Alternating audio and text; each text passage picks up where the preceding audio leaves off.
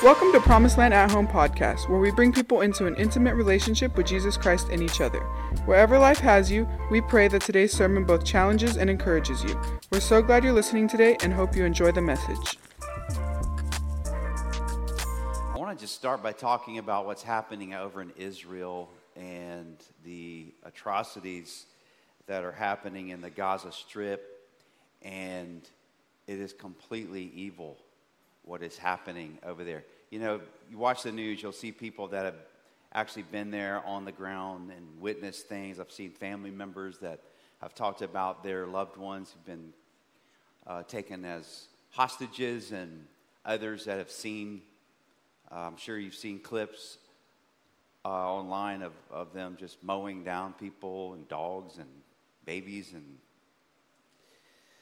I've seen several of the family members just began to cry on TV and say, how could a human do this? How could this happen? How could anyone do this? We have, in the Western hemisphere, in the Western society, very strong biblical foundation, whether people want to admit it or not. We have a very biblical mindset, and it's hard for us to understand how people could do that. The answer is because Satan is real and evil exists. This is not just a condition, a medical condition. This is because there are spirits of darkness that are trying to destroy the people of God and the work of God. And it can be very dark if you think about that. I mean, the word Hamas in the Hebrew means violent. You don't have to be across the globe to experience evil. There's evil in our area. I was just reading a report, the Texas State University's 2023 Annual Security and Fire Safety Report showed that on campus, on the Texas State campus in 2023, or actually this was in 2022, 135% increase in rape, 200% increase in both hate crimes and violent crimes. There was 38 reported rapes on Texas State campus last year. How does that happen? It happens because the devil is real, Satan is real, and he's preying on our community. We have a job to do. The church is here to make a difference. The church is here to be the light in a dark place. Jesus didn't leave the world to just succumb to the presence of darkness. Instead, he came to save the world, and he came that his church might be his body in the world, to make a difference and bring the light. Jesus' church is the answer to the broken world. PromiseLand is here on purpose by God. Not for us just to get together and feel good about ourselves. But God has put us in this region to make a difference and push back the darkness. And say, you know, we can't speak for the rest of the world, but as for us on Lime Kiln, right here in this cow pasture, we're going to serve the Lord. We're going to stand against the forces of darkness. We're not going to cower and try to be, away from this situation. We're going to face it. We're going to understand that the power within us and behind us is greater than that's in front of us. That's because of God. He's with us, and we're bringing salvation to the lost. Love that story, Nicole, of you talking about of you only been here a year, didn't know anyone. And I want to hear more about your story, but I remember last year so clearly seeing your dad come to church at the movies, and he wasn't a part of a church and not a part of church culture, and he came to at the movies, and then I remember correctly, he actually changed his plans to come back again the following Sunday to be at the movies again and experience what was happening in the middle. It wasn't about the movie. It was about the power of the Holy Spirit moving throughout the worship and throughout the word and throughout the people. The love that you guys have around people that are gathered together. Jennifer was just talking to us this morning, the leaders, people that are serving today, about how we have to be ready because there's people coming in the door today, people sitting in the room right now that are far from God. You don't know God. You don't have a relationship with God. I'm here to tell you, you're in the right place. You're in the right place because God is here. For those of you wondering if the Bible is actually true, I want you to consider the Jewish people themselves. And it's hard to wrap your head around this, but the Gaza Strip, where all of this hatred and ugliness and darkness is, this one little spot in that geographical location in the Gaza Strip is where the Philistines lived when the Israelites first moved into the Holy Land. And Goliath was from the Gaza Strip. Goliath, the one who David fought, was a Philistine and was taunting and mocking the people of God, and his intent was to destroy the people of God. And here we are 3,500 years later, and the same force of evil is trying to come against God's people to this day. And there's no other people group like the Israelites that have been around for so long and have held on to their faith for so long. And now Jesus came and is transitioning that people group of the Israelites and spreading that salvation message, not just to a specific ethnic group, but to the world. That this vehicle of the Jewish people is now what the New Testament calls, we are all now a royal priesthood of believers. That we are that, and that's what I was talking about earlier. We are now going into Texas State or going into your workplace or San Marcos High School or wherever you're going to be the light, making a difference in a dark world. We are at this place in PromiseLand's history, PromiseLand's future. We're on this edge of doing something even greater for God and making a difference for thousands and thousands of people in this area. And it just really, I'm kind of feeling Old Testament today. I'm feeling, old school songs, I think there's a richness to this church family here that I want to just rest in a little bit today. I want you to catch the vision. I want you to understand how important this really is, that God is using this group of people right here, this local church. Over the last couple of weeks, I've been talking to you about the ecclesia of Jesus. That's what Jesus called this, was his gathering. People that have come out of their private place into this public sphere in order to do something great for God. And I'm thinking about King David in 1 Chronicles 28. He was near his death, and he was calling the leaders together. He was calling the church together. It says his mighty men were there. The great council, the leaders of Israel were all gathered together, and they were listening to David give some of his final words of his life and commissioning them, here's how you're going to take this torch and you're going to keep going with it. And up until that time, God's presence had been in what they called the tabernacle, which was a tent that they set up and took down as they traveled around the desert, or they then set it up in what's called now the city of David, where they set up this fence and this tent. It was very temporary. That's where the Holy of Holies was, where the Ark of the Covenant and the Spirit of the Lord rested in that place. And David, the Bible says, was a man after God's own heart. He had a passion and a calling to follow after God, even though he sinned and had many parts of his life that were tough. He was always coming back. He was always repenting. He was always humble before God and admitting to his mistakes and learning from them and growing from them. And he just had a heart to build a house for God so that he wouldn't live in a tent anymore, but he'd live in a temple.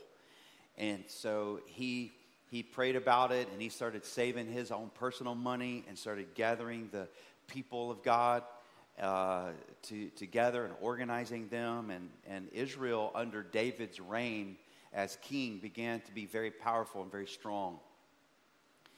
And ushered in, what we know as the Jewish people now.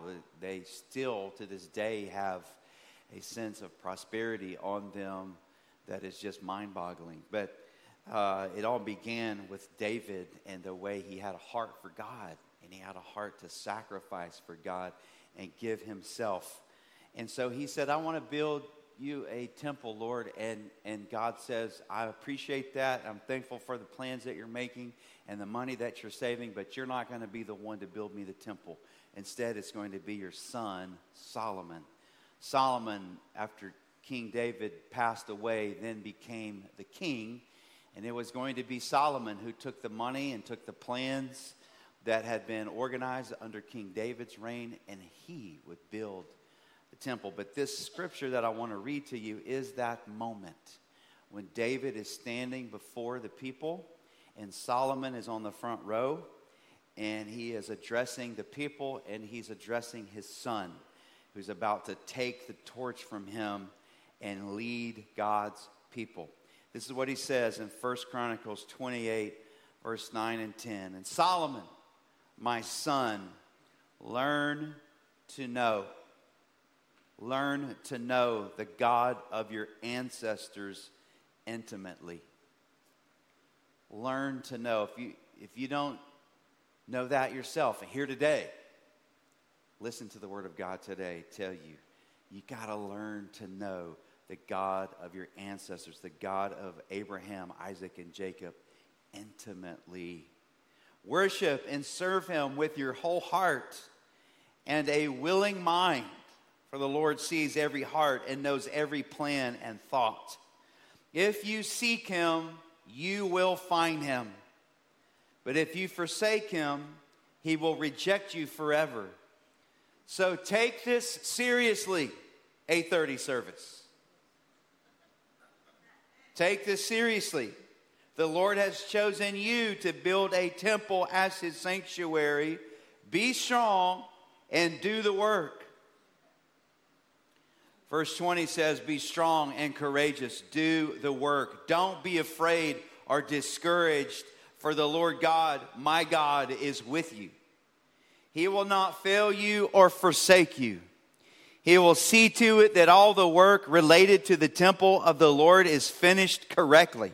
Now, you might think, well, they're building the temple of the Lord, so God's going to just pave the way for them to do this flawlessly, and it's not going to cost them anything or be of any effort. Do you realize that when this happened, you need to read this story, it's incredible, that David's other son tried to undercut Solomon and take the role of king, betrayed the family, caused a complete uproar and mess, and the kingdom had to go through that issue. And that's why David is saying, don't lose sight of what God is calling us to do. We have to be focused on the Lord, be strong and courageous, and do the work. Don't be afraid. Don't be discouraged, for the Lord God, my God, is with you. He will not fail you. He will not forsake you. And I'm telling you this as individuals, that when God puts something in your life, a calling on your life, and he's called you to that, don't lose sight of it. He's not going to forsake you. He's not going to forget you. But you have to be courageous and do the work. You have to be the one to step out and do something bold. And if it doesn't work, you're going to be embarrassed, right? Because God wants the glory for this. He wants to push us beyond what's comfortable for us. He wants to push us beyond what we can do by ourselves. And he wants us to do something bold for him, so that when it happens, he gets all the glory for it, not us. We're just being faithful to what he's saying. I'm just standing up here today in 2023, just being faithful to what I feel God has called me to do. And so that's why we're moving in this direction. He says, God will see to it that all the work related to the temple of the Lord is finished correctly. The various divisions of priests and Levites will serve in the temple of God. Others with skills of various kind will volunteer. And the officials of the entire nation are at your command. I love, as we've been talking about on this rock, people have come to me that work in different fields, architects and people that work with PEC and people that are builders, people that have knowledge about IT and different things have come and said, hey, I want to serve, I want to help. I want to do what God's calling us to do. That's exactly what's happening here in Scripture. Chapter 29, the next chapter, the speech keeps going. It's a 2-chapter speech and prayer. And David begins to talk about the actual cost of the temple and how everyone is invited to participate in actually giving of their money, of their resources. In that day and time, they didn't have cash. They had gold and silver and bronze and iron and wood. And so that is how they gave to the temple. That's how they gave to build the temple. David begins to talk to them and explain. And then David himself, in front of everybody, says, this is how much I'm giving myself to this out of my own personal resources. And he had a lot. He had a lot of gold and silver and bronze. And in verse 2 of chapter 29, he says, I have gathered and I am giving as much as I can. I've gathered and I'm giving as much as I can. And that's the posture of someone who is surrendered to God and sold out to the work of God. That's what it looks like. That's what it looks like to know that you're truly converted and that you're walking in faith with Jehovah, the God of your ancestors, the God of provision, the God of protection. Then he challenges the people. 1 Chronicles 29, verse 5 and 6. He says, now then, who will follow my example and give offerings to the Lord today? Then the family leaders, the leaders of the tribes of Israel, the generals and the captains of the army and of the king's administrative officers all gave what? Willingly. They all gave willingly. Verse 9 says, the people rejoiced over the offerings, for they had given freely and wholeheartedly to the Lord. And King David was filled with joy. What a beautiful moment that was. It was an act of worship. And they were excited about doing something for the work of God. I'm thrilled to be a part of what we're doing right now at PromiseLand. We're building, for those of you that are walking in for the very first time today, like, what the heck's going on here? We here are building, we're on the verge of expanding parking and expanding children's ministry and expanding this particular building and having space for us to gather on the hill and celebrate and love on each other and move in fellowship and discipleship and just continue to see God's work be done. And today's a great day that we're asking all the people of the church to follow after the footsteps of our ancestors. And you're like, those aren't my ancestors. If you're a follower of Jesus, that's your great grandpa right there. That's him. David and all those people, you're related to them because you're in the family of God now. And family members act like the family. Right? So now then, who's going to follow my example and give offerings to the Lord? The people rejoiced over the offerings, for they had given freely and wholeheartedly. And then David, after this happened, David begins to pray and he begins to declare a worship moment for the whole congregation that was said there. 1 Chronicles 29, 12 and 14 says, wealth and honor come from you alone. You rule over everything. Power and might are in your hand. And at your discretion, people are made great and given strength. Verse 14, but who am I? And who are my people Who's PromiseLand, right? Who are we that we could give anything to you? Everything we have has come from you. We give you only what you first gave us. This prayer right here is the epitome of someone that's in the family and is, as I said earlier, truly converted into the faith and adopted into the family. This is the posture of someone who understands. You have to come to this realization that God is the provider and that you are the steward. When it comes time to give an offering, we're not the owner of that money. We've just been given stewardship over that money, and we're just giving back to Him what He has first given to us.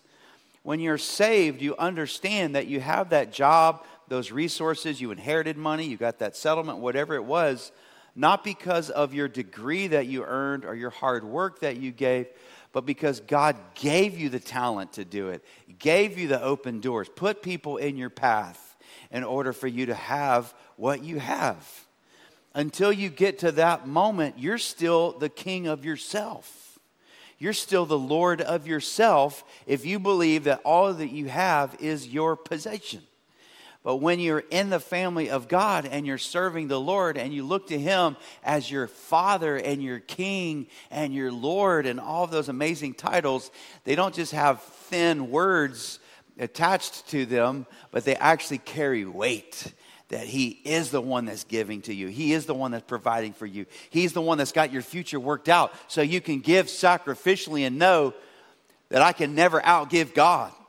If I give to Him X amount, He's going to give me much more than that back.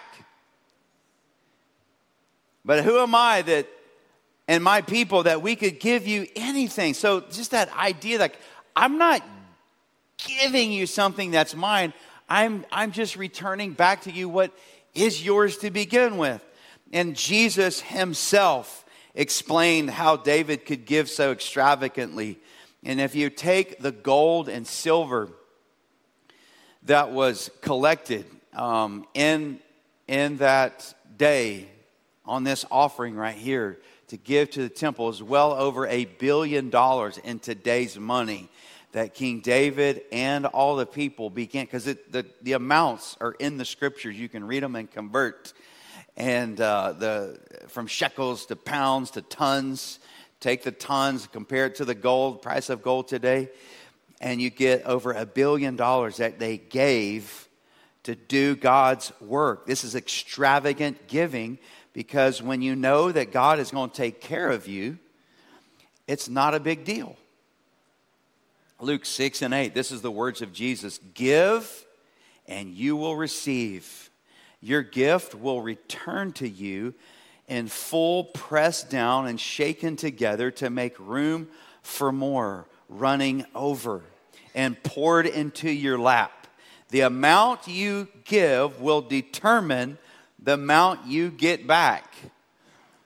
And He doesn't say if you have a cup this big that it's going to overflow, but if you have a bigger cup, it's not going to overflow.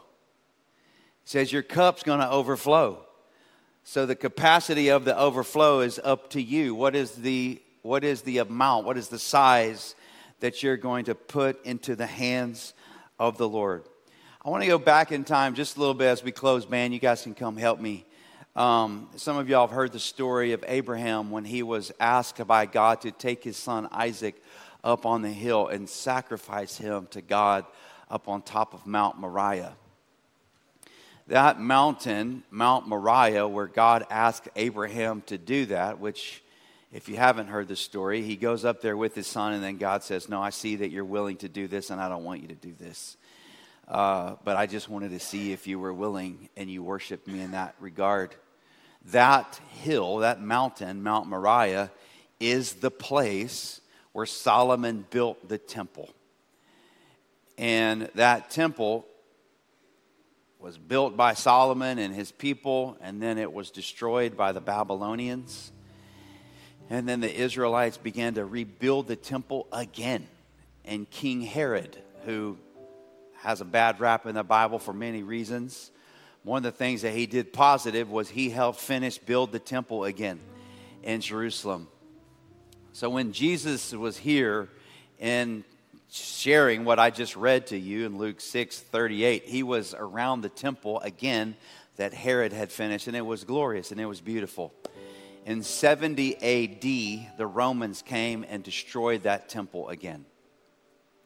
I want to show you a picture of what the original, on the left side is what the original temple looked like with Solomon and Herod. That's a model that they have in Jerusalem right now. I've been there and seen it. It's amazing. But it looks just like it did then. That's what the temple looked like. Today, on the right-hand side is that same Temple Mount. That's Mount Moriah, where Abraham, in fact, they have a little place there where they say, this is where Abraham was with Isaac. But that gold dome that you see there is not an Israelite temple or tabernacle or place of worship. Instead, it's a Muslim place of worship now. The Muslims have their place of worship on top of that mountain. And it seems like a confusing thing. How could that be? That is what we understand as a completely different religion that does not recognize Jesus, though their roots go back to Abraham as well. They obviously don't recognize Jesus, and there's many parts of the Muslim faith that we don't agree with. I'm not getting into all that today, but it's confusing, though. Now, like, why is that there? Why does God allow that? Well, the reason that it's not as big of a deal at this point is because God doesn't dwell in temples built of stone and gold and steel and iron like he did in the days of King David and Solomon. When Jesus came and he died on the cross, the Bible says that the curtain that separated the Holy of Holies with the rest of the world was ripped in half when he died on the cross. And it opened up, and the presence of the Lord, the Holy Spirit of the Lord, then flooded out beyond that place called the Holy of Holies, and now was exposed and available to anyone and everyone who called on the name of the Lord. Anyone who calls on the name of the Lord now can have the presence of God come into their temple, the temple of our body. And that's why we're here. That's why we have a building. That's why we have a place to gather and worship, because from the very beginning of time, when Adam and Eve gathered together with God in the garden, that was the first worship service that happened. It was just the three of them there in the garden. And from that moment all the way till now, people have gathered together in the presence of the Lord and worshiped him and gave to him and honored God. And so the reason that we're here today and the reason that we need more space, I'm thankful that you're here at 8:30. But most people don't want to come here at 8:30, okay? There's seats here at 8:30. But the next two services are going to be full, and we need more space so more people, some more temples can gather together, and the presence of the Lord can be in the midst, and lives can be changed, and lives can be saved and set free from the brokenness of this evil world that we live in. So we're counting on you. Jesus is building his ecclesia on this rock. Erica, would you come and join me? Sometimes you feel like maybe your voice doesn't matter. Sometimes you may feel that your voice is not enough. But I want you to know that you matter. Your voice matters. Your presence in this church matters. And your giving matters. And what happens is that we all participate, we all give at a level that we can. And God takes our efforts and our contributions and he brings them together to equal and be valuable to a level that's beyond just the sum of our parts. He takes the sum of our parts and then he supernaturally does something to it to make it do something incredible for his kingdom. We've seen this time after time after time. And so what I'm asking today is that we have 100% participation of people that call this your church, whether you've gone through the steps of becoming an official member or not. If you come to this place, and this is a place that you call home, I want to encourage you to jump in on this rock campaign and take one of those commitment cards today and put an amount on there. And this is not you signing a blood covenant with us that we're going to come to your house and be like, where's the money? It's not going to happen. If you fill this card out today and you lose your job in a couple months, we understand that. If you fill out this commitment card today and you win the lottery next month and you want to up that pledge, come on, you can do that, okay? So I want to take some of the mystery out of it. I want to take some of the pressure out of it. No one's giving here out of coercion. No one's giving here out of pressure. I'm just asking for those of you that call God, if you call Jesus your Lord and Savior, I want to welcome you into giving freely and wholeheartedly. And I want to ask the staff and the elders to come and join me on the stage as well and to bring their commitments today. And if there's anybody here in this particular service from our endowment committee or our building committee, I want to ask you to come and lay your pledges up on the stage as well. And 1 Chronicles 29:16, O Lord our God, even this material that we've gathered to build a temple to honor your holy name comes from you. It belongs to you. I know, my God, that you examine our hearts and rejoice when you find integrity there. You know I have done all this with good motives, and I have watched your people offer their gifts willingly and joyously. The staff here, the leadership team, just the staff and elders are committing $175,000 out of our own pockets to put into this work. And as of today, we have just under $1 million in commitments already from the whole church. That's awesome. So that's amazing because we haven't even had this commitment service yet. That's incredible. But there's a long way to go. And so I want to encourage you. I'm gonna ask Pastor Emilio, who's back from maybe he's back. Are you back? Come up here. Pastor Emilio and Nikki have been out for a couple weeks because of their precious baby that was born, and we celebrate that. And I want you to pray for us, and then we're going to worship. We're going to sing. And as we sing this song, I'm going to invite everybody here that has a card, and even if you gave a commitment via digital website, I want to encourage you to write on that card. You don't have to fill it all out. Just write your name and just say online. I think it's important that we all come to the front today. If you're making that commitment, that you come today and you lay your card face down on the front here. And we're not going to read them out to people. Erica wants to make sure you know that. We're going to collect them and secretly put them in a very confidential spot. But I think it's really a beautiful thing to see people walk forward and do something physically. So I want to invite you to do that. And we're going to be doing this in an act of worship. We're going to be singing this song. And so you have the time to fill it out and to bring it up when you're ready. But Pastor Emilio, would you pray for us? And let's just believe that God's will be done today. Yeah, Father, in the name of Jesus, we just thank you for this time right now, God. We come with our hearts lifted, our arms lifted, God, and we just put you first. We put you first, God, and we make a commitment to what you're doing in our city. Yes. Yes. God, in families. Yes. I just get such an overwhelming sense that there's so many people